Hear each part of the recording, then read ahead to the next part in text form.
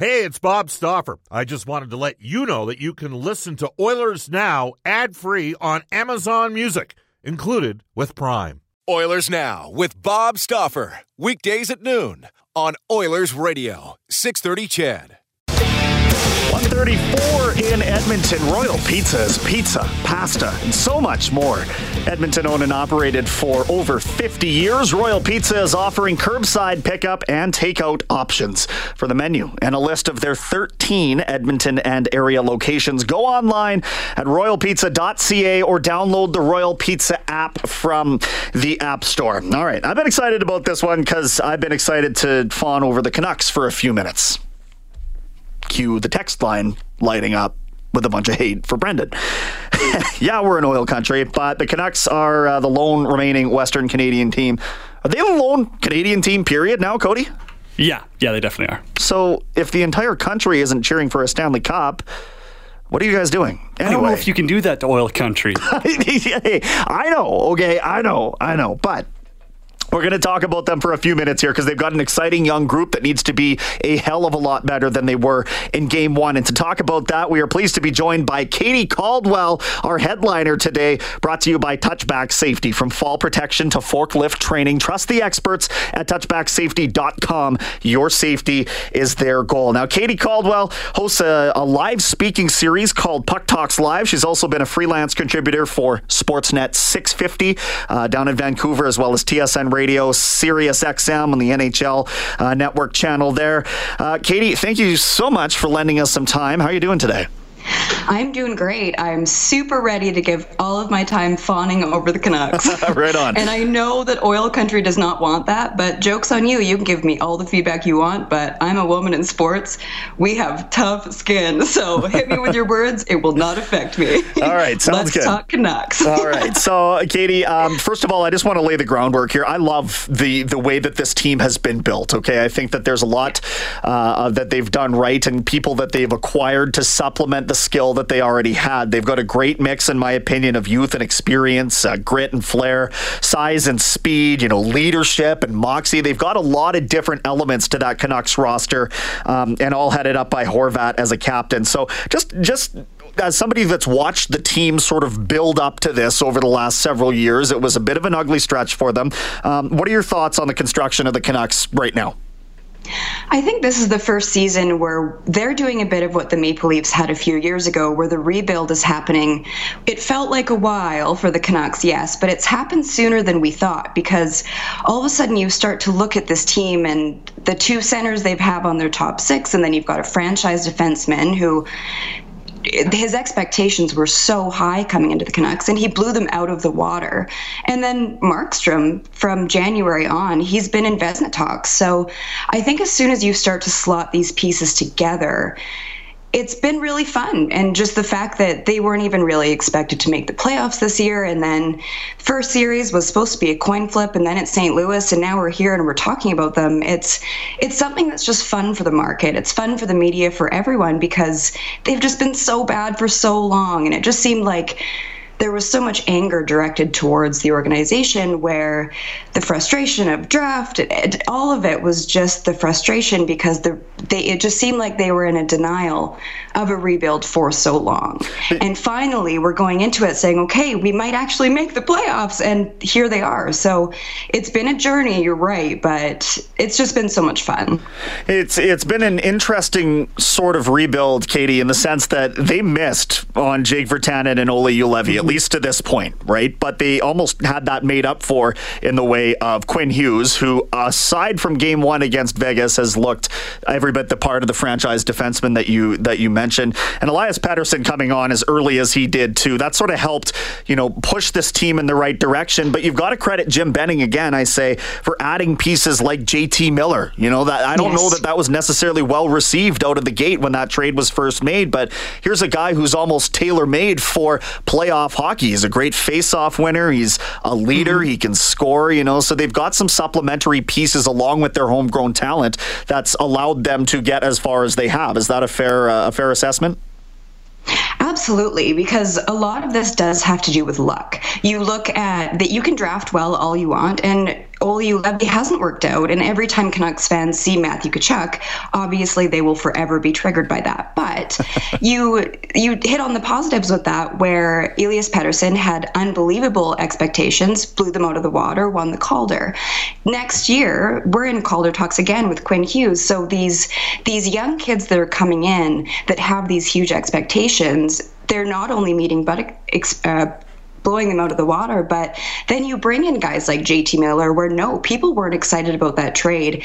Now you look at him on the first line and he's producing every single night, and his lead up to the break was just unbelievable. Every single time he touched the puck, he was effective, he was scoring. But then you bring in guys like Jay Beagle, who he's a good penalty killer, he's solid on the fourth line there, but then you see in game 5 and 6, he starts to produce. He's making Brandon Sutter better, Tyler Mott's coming out of nowhere. So it's been surprises, like having those veteran leadership guys on the bottom 6. They're producing now too, and all of that, because they had 10 guys, I think, that had never played a playoff game. But then when you start adding those veteran pieces to that elite talent that by luck and by hard work has worked out, it's kind of just come together to something that's been a bit unexpected, but it's working. Chatting with Katie Caldwell. She's based out of Vancouver, a BC girl herself. I'm a BC guy. She's a freelance sports contributor for several different radio networks across North America. And we're talking Canucks right now. Jacob Markstrom on an expiring contract. This is a big-time audition for him and a lot of other goalies around the league. Do you believe that he is going to re-up with Vancouver and be the goaltender sort of the immediate future there as well? I think it was a conversation throughout the season because they will have cap space issues, and I think a lot of Canucks fans are starting to get wrapped up into that right now, and all of us just want to scream from the rooftops, just relax and enjoy this because we're here right now and we'll deal with it later. But I understood the talks throughout the year, and then in January, February, I'm watching him going, man, they need to prioritize him. And then with his performance in the playoffs, I think that was kind of the icing on the cake, where now there's no gray area, because we've kind of seen the lineups and how Travis Green can shift those around. But especially in the playoffs, goaltending is the most important thing. It is. And we'll get into this with St. Louis and with Vegas, but with their last 2 seasons, with the runs that they were able to make, you can't do it without a hot goaltender. So I think when you look at the cap issues that they will run into and how Markstrom has performed under so much pressure, it's a no-brainer to me. You wonder, in trying to keep enough room available there for the contracts of both Hughes and Pettersson, this is, you're almost seeing a similar window of opportunity, not quite as what Toronto had out there. And then I don't imagine the Canucks are going to sign someone at $11.5 million a season, but you know what I mean. They're going to have, as you said, the crunch. So they will have to be forecasting that with Markstrom. But you're right. Maybe they don't get past the St. Louis Blues, Katie, if they don't have the likes of Markstrom in net, and then their offensive talent wouldn't matter anyway. That was an emotionally draining series. I think that Travis Green behind the bench deserves a lot of credit for the Canucks as well, and just being able to get everybody to pull on the same rope. I mean, what was sort of the X factor for you in the Canucks being able to get past the Stanley Cup champions, defending Cup champions? I think that's a really good point, because we're talking about Markstrom, we're talking about Petey and all of these different guys, but not enough people are talking about Travis Green. He has shown time and time again, because he doesn't have playoff experience. This is so new for him too. And then for it to be such a unique bubble, weird situation in a global pandemic, he's impressing me so much. He's being a bit sneaky with the warm-ups and his lineups, which I just love. That's the energy I'm so here for. Make us all gas. And then throughout the game, he has no issue throwing all of his lines into a blender. And the thing is he's a player's coach. And a lot of people forget that a lot of these guys that he's working with right now, he was coaching them in Utica. So these guys have bought in with him. And that's the big key to the Canucks' success, I think, other than Markstrom, like we were talking about him. He had a .930 save percentage against the defending Cup champions. That's just wild. But everyone's bought in, and I think a big part of that is Travis Green. There's a level of trust that the guys have for him, and he has the respect for them, and it all just works so well because the trust that they have for Travis, it trickles down and they all have it with each other. And that works in situations where they're down 3-1 in Game 5. And Travis recognizes what's going on, and everything is thrown around. Like Virtanen all of a sudden is bumped up in the top 6, and all of it is just this huge blender of lines, but then they win. But then we go back to Markstrom. He's the one, while they're figuring that out on the bench, he's the one putting up ridiculous stops to keep them in it. Game 5 was really the moment for me when they turned it around, when they were down 3-1. I think every Canucks fan was kind of looking at it going, okay, this is the feeling we're used to. We've seen this story before. And then Markstrom goes, not today. So I think the buy-in is a really, really big attribution to Travis Green and just his creativity, his adaptation, and his preparation and trust. Chatting with Katie Caldwell, a freelance sports journalist. And Katie, Bo Horvat was a real breakout for the Canucks in that last round. He embodies, to me, what it means to be the captain of an NHL hockey team. I'm wondering how much of Green's message you think he embodies in that sense, too, and sort of is able to relay in more of a pure role rather than the superior role. And, just Bo Horvat's looked real good in this playoffs, hasn't he? He has looked unbelievable, and he deserved that captaincy without question. But then you started to see the comments of, but he's never been in the playoffs. And then what does he do? He comes out and he has highlight real goals right away. And another thing I wanted to bring up, actually, because this does impact the top 6, I'm hearing today that Tyler Toffoli truly is day-to-day, and it sounds like he's going to be skating with the main group in the game day skate. So Rick Dhaliwal of TSN was reporting that.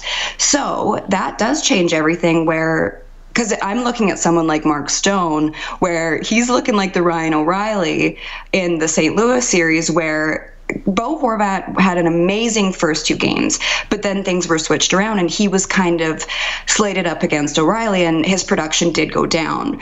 But his leadership really didn't. And I just see, as soon as Toffoli slates in, if he can go onto that second line and then keep the Lotto line together on the top line, that changes everything. And that does help someone like Horvat if he's got that support that's not Louis Eriksson to his right. So I think Bo Horvat, especially if Tyler Toffoli does come back this series, which it sounds like he will, hopefully sooner than later, Bo is only going to keep getting better. And just the respect the guys have for him, there's something special about it. This whole team, they have this kind of galvanized attitude where they've been through stuff together, and I think there's no one more perfect to be leading them than Bo Horvat and Jacob Markstrom. I don't know if a lot of people know this, but 3 of them lost their fathers this year, and 2 of them were in quarantine, so Markstrom being one of them. So there's something about a group that's led by a captain where everybody's bought in, and I'm looking at Markstrom and Horvat to really, really continue to lead this team. And Horvat, a father in his own right these days, isn't he, as well? So he's got that daddy strength working for him, maybe channeling it. Katie, I'm so happy I got to hear that daddy strength on the radio today. You know what? You never know what you're going to get when I host Oilers Now.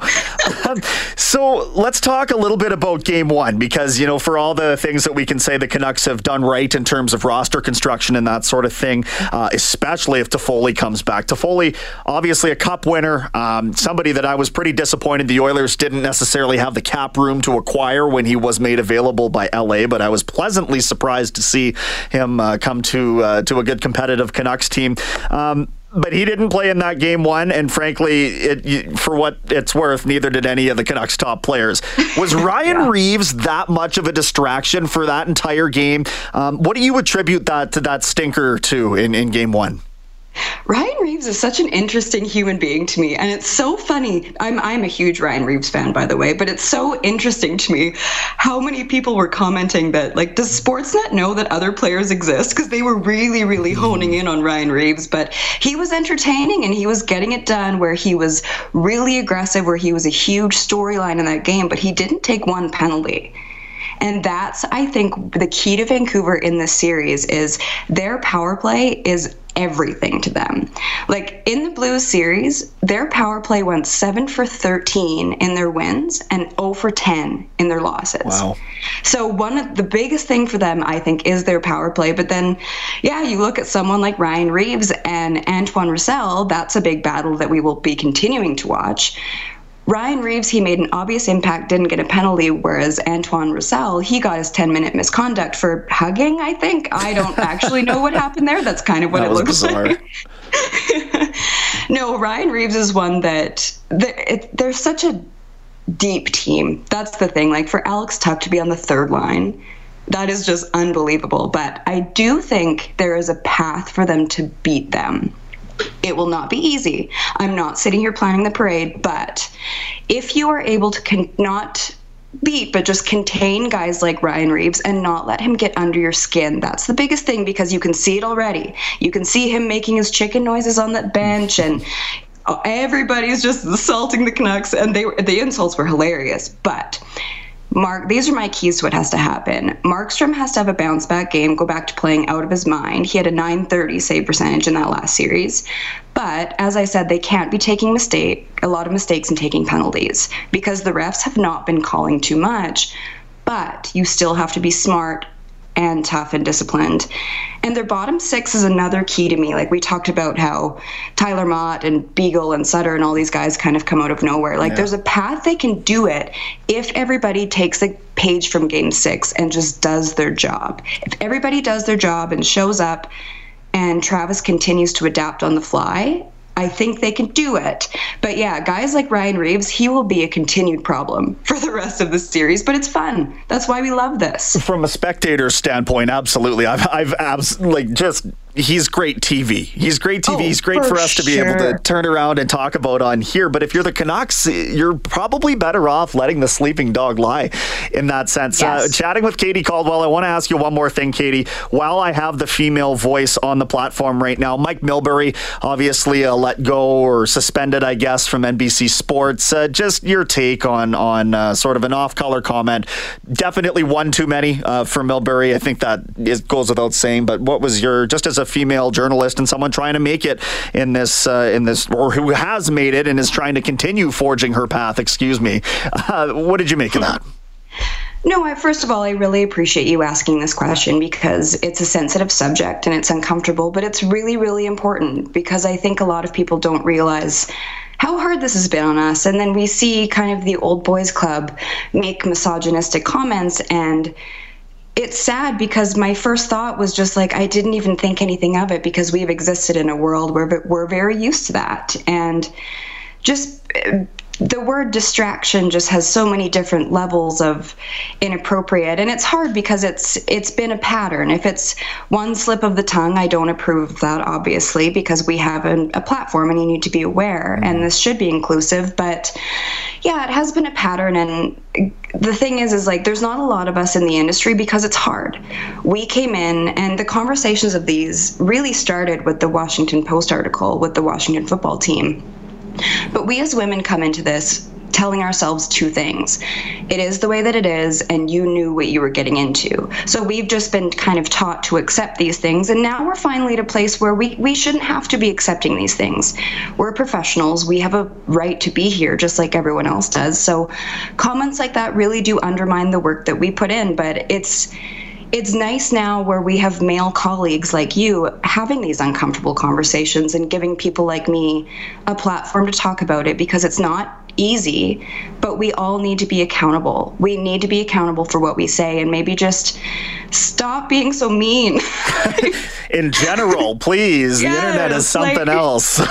Oh, but yeah, God. I mean, Come particularly. Take a look at my Twitter mentions for one day, and then I think it would kind of just change the attitude of, oh, it's not so nice out there. Mm-hmm. So, as I said, I appreciate you asking the question, and all I can hope is that we can continue the conversation. Absolutely, and certainly myself and like-minded new wave journalists, I don't want to label the old school as maybe more prone to that kind of thing, but I have a keen interest in being an ally for those like yourself. Katie, it's been a pleasure talking to you. Thank you for your initial appearance on Oilers Now. I hope it's not the last. Thank you for your Canucks insight. All the best. Thanks for having me. All right, that is Katie Caldwell from Puck Talks Live. She's a freelance contributor as well for Sportsnet 650 Radio in Vancouver, TSN Radio at times, as well as Sirius XM on the NHL Network channel. We'll step out one last time here on Oilers Now, back with This Day in Oilers History. Let's take a peek at This Day in Oilers History, shall we? And this one not too far removed, back in 1991. Iiro Pakarainen is born in Loviisa, Finland. He signed as a free agent with the Oilers in 2014 after being picked 184th overall in 2011 by the Florida Panthers. Pakarainen's only NHL action has come with the Oilers, where he registered 23 points in 134 games before departing for the KHL to start the 2018-19 season. What do you think, Cody? Did she make a good enough case? You believe we might have a Canadian, at least Western Conference finalist? Are they going to get past Vegas, or are they in pretty tough right now? They're going to need to pull a 360 from game one. I'm really excited to watch the game, though. Nonetheless, although Vegas dominated, it was still a great hockey game. Yeah, it really was. If there is more extracurriculars, this might be a situation where somebody's just got to square up, take the beating from Ryan Reeves, get it over with, get it off. McEwen time. Sure. Are they going to dress him? I guess we'll find out. But, if that's... Sure, you're going to dress a mercenary. You're going to take care of the problem in the first 10, 15 minutes of game two. The thing about Ryan Reeves is, and I didn't get a chance to say this to Katie, but she's right. He is so smart in the way that he goes about doing things. He doesn't put his team at any kind of detriment. He goes out there. He's a master manipulator. He's a master intimidator. And then he comes away unscathed, for crying out loud most of the time. So, hey, what do you do? What do you do? Other than you better hope you've got the horses who can step up on your own end, or you leave that dog asleep. Smart agitator. That's the 2 words to describe him. I love it. Smart agitator. I bet you could text me 780-496-0063 and recall a few smarter agitators from back in the day. Tuesday edition in the books of Oilers Now tomorrow. As always, our Wednesday list of guests, David Staples from the Cult of Hockey coming up tomorrow, as is Brian Lawton from the NHL Network, a colleague of his, getting an interview down in Florida for a vacant GM position. We'll talk to him about that. Also hear from NHL insider John Shannon. We'll have plenty to recap from the 2 games tonight. It's Boston and Tampa, and then it's the Canucks and Vegas. I'll be taking them both in. I hope you will too. Appreciate your contributions on the text line. We'll throw it to a global news weather traffic update with Eileen Bell coming up tonight on Inside Sports with Reed Wilkins. You hear from Sportsnet 960's Pat Steinberg with guest host Dave Campbell as well. Eileen's up next with the headlines. Oilers Now with Bob Stauffer. Weekdays at noon on Oilers Radio, 630 CHED.